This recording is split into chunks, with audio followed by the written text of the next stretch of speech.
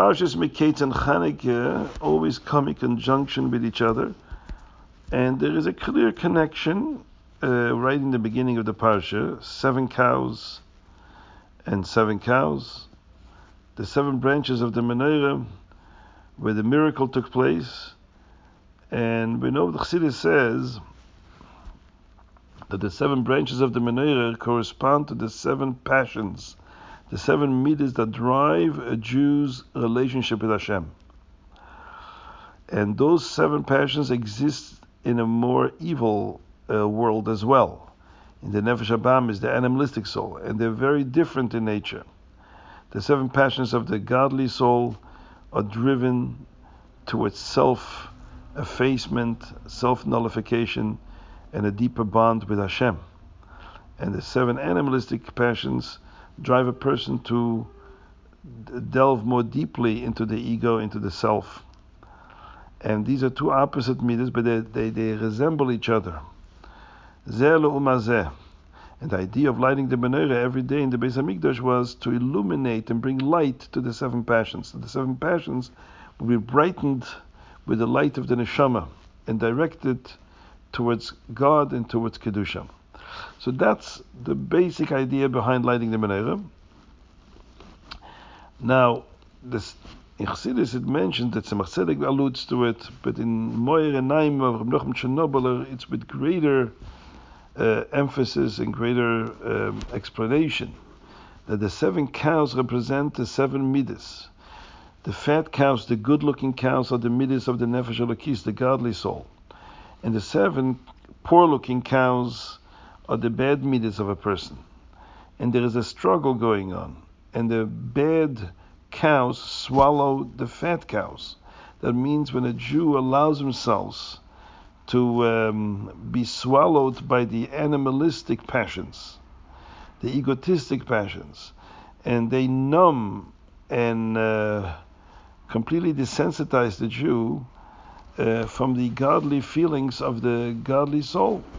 The Avos Hashem, Yiras Hashem, he doesn't feel any sensitivity towards those emotions because he's so steeped into the 7 passions of the poor-looking cows, of the Nefesh Habahamis.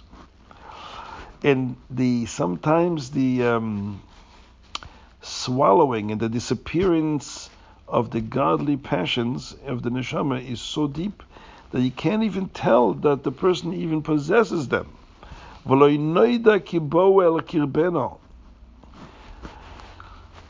even then, Torah tells us, Vayikatz, you can wake up from your slumber, in Vayachloim, V'hinei chaloim. Says Reb Nachum Chernobyl, chaloim comes from the word cholim. Itim cholim, itim shaitet in Gemara. It means, it's also in Tanakh, it means health. You can get healthy again. And he says the first pasuk in the Parshas Miketz also alludes to this. Vayi Miketz shnosayim yamim. Shnosayim, shnas means sleeping. At the end of somebody's slumber, a Jew wakes up and says, enough is enough. I need to wake up from my slumber. And uparoi cholim. Pari is Lashon Gilui. We know from the Zohar is periu. A Jew wants Giluyim. He wants a divine exposure. He wants connecting with Hashem. And cholim, he wants to be healthy. So we tell him, yes, it's possible through tshuva. Maybe just to add a tiny point, it's not in Moyer and Naim, and I didn't see it in Chassidus, but it says that Yosef gave a solution to the dream. When he interpreted the dream that the 7 good cows correspond to the fat, to the plenty years, the years of plenty, and the 7 poor-looking cows correspond to the years of famine and starvation, he also offered Parei a solution. And what was the solution? He says, you should use the years of plenty to provide for the years of famine. And the Rebbe explains in the Sikha, why did Yosef give a solution? Pari didn't ask him for solving any problems, economic problems for the Egyptians. He asked him to interpret the dreams. So he interpreted the dreams, and that's fine. Pari liked the interpretation. But why does he proceed then to tell him, and then let me tell you how you deal with this economic crisis? He wasn't asked to do so. So the Rebbe explains that no, the Yosef actually, this is part of the interpretation of the dream. When God showed Paroi the forthcoming problem, an economic crisis in the country, he also gave him in the dream a solution. And that's displayed in the fact that the two sets of cows are standing next to each other, side by side.